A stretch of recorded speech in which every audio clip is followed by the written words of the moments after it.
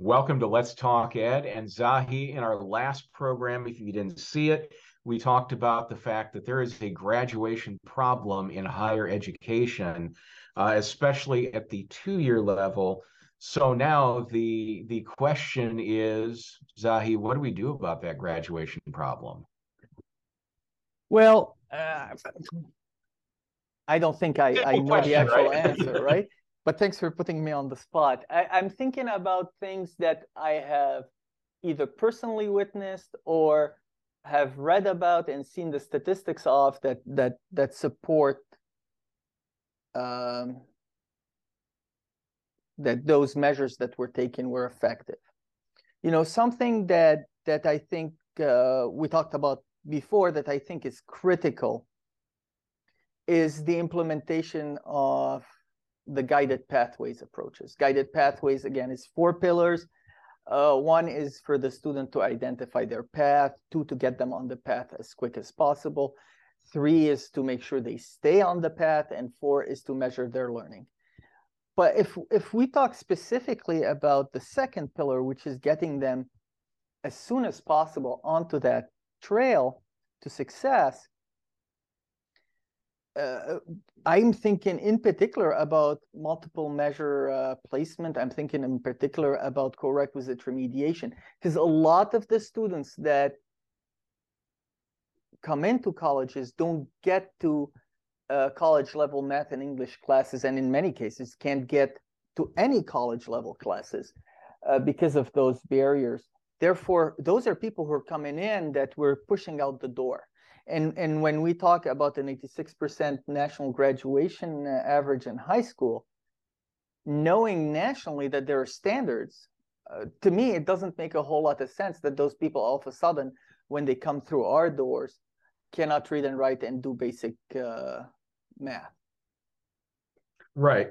Well, and I think too, one of the things that's really important from that retention standpoint on an academic side is early intervention. If students are starting to struggle, so progress reports, for example, as one example where a student starts to struggle, getting that addressed very early is very important because if you have a student that is proverbially circling the drain in a class, they're starting to fail.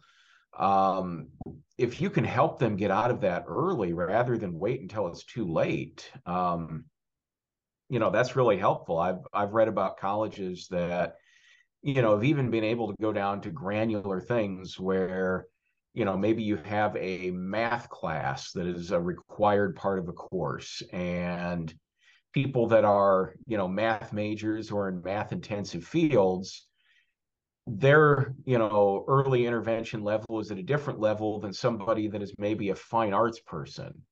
The first time that fine arts person gets a C, for example, maybe tutoring gets suggested to them to help them succeed. Yes, and this is actually the third pillar of the guided pathways, which is to keep the individuals on the path and the trail to success. So that means we need to invest in academic advising and counseling. We need to invest in the tools of communication between the various arms of the institution, starting with the faculty, and so on. However, I think as a key component to that success is how we structure our instruction. I am a proponent of not just thinking about midterm and finals. By the time you're midterm through the semester, it might be super late.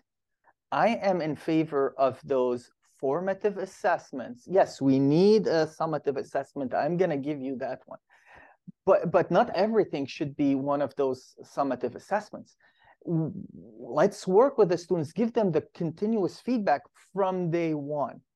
I think at some point, I remember the Department of Education was talking about a meaningful assessment within the first few days of class, because that helps you, that it forms an idea of where the students are And it tells the students, in addition to telling the instructor, it tells the student what potential difficulties they're facing, and now starts the relationship, that mentoring, that working together.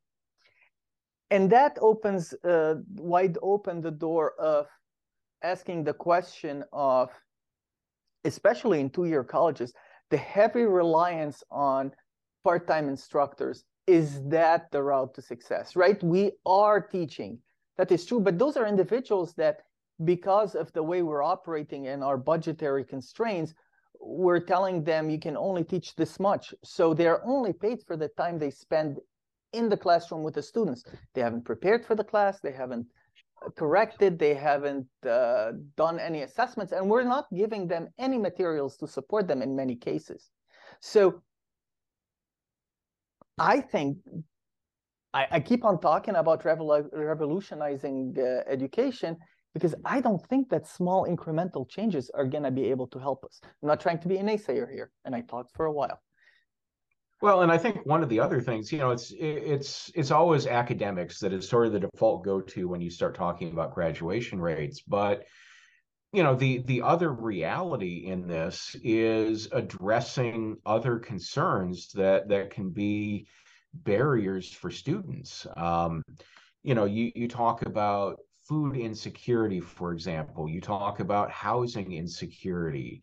At the community college level, you have students that, may be working a full-time job, raising a family because, they went back to college when they were 34 years old, as opposed to, at 18 years old when most people haven't, started all of those things. So, part of the important thing with success and student services is not solely that of making sure that tutoring is available or making sure a library is open, at a certain time, but it's working to address the concerns, beyond. So it may be something like having a food pantry, having access to mental health counseling, having somewhere, where you feel,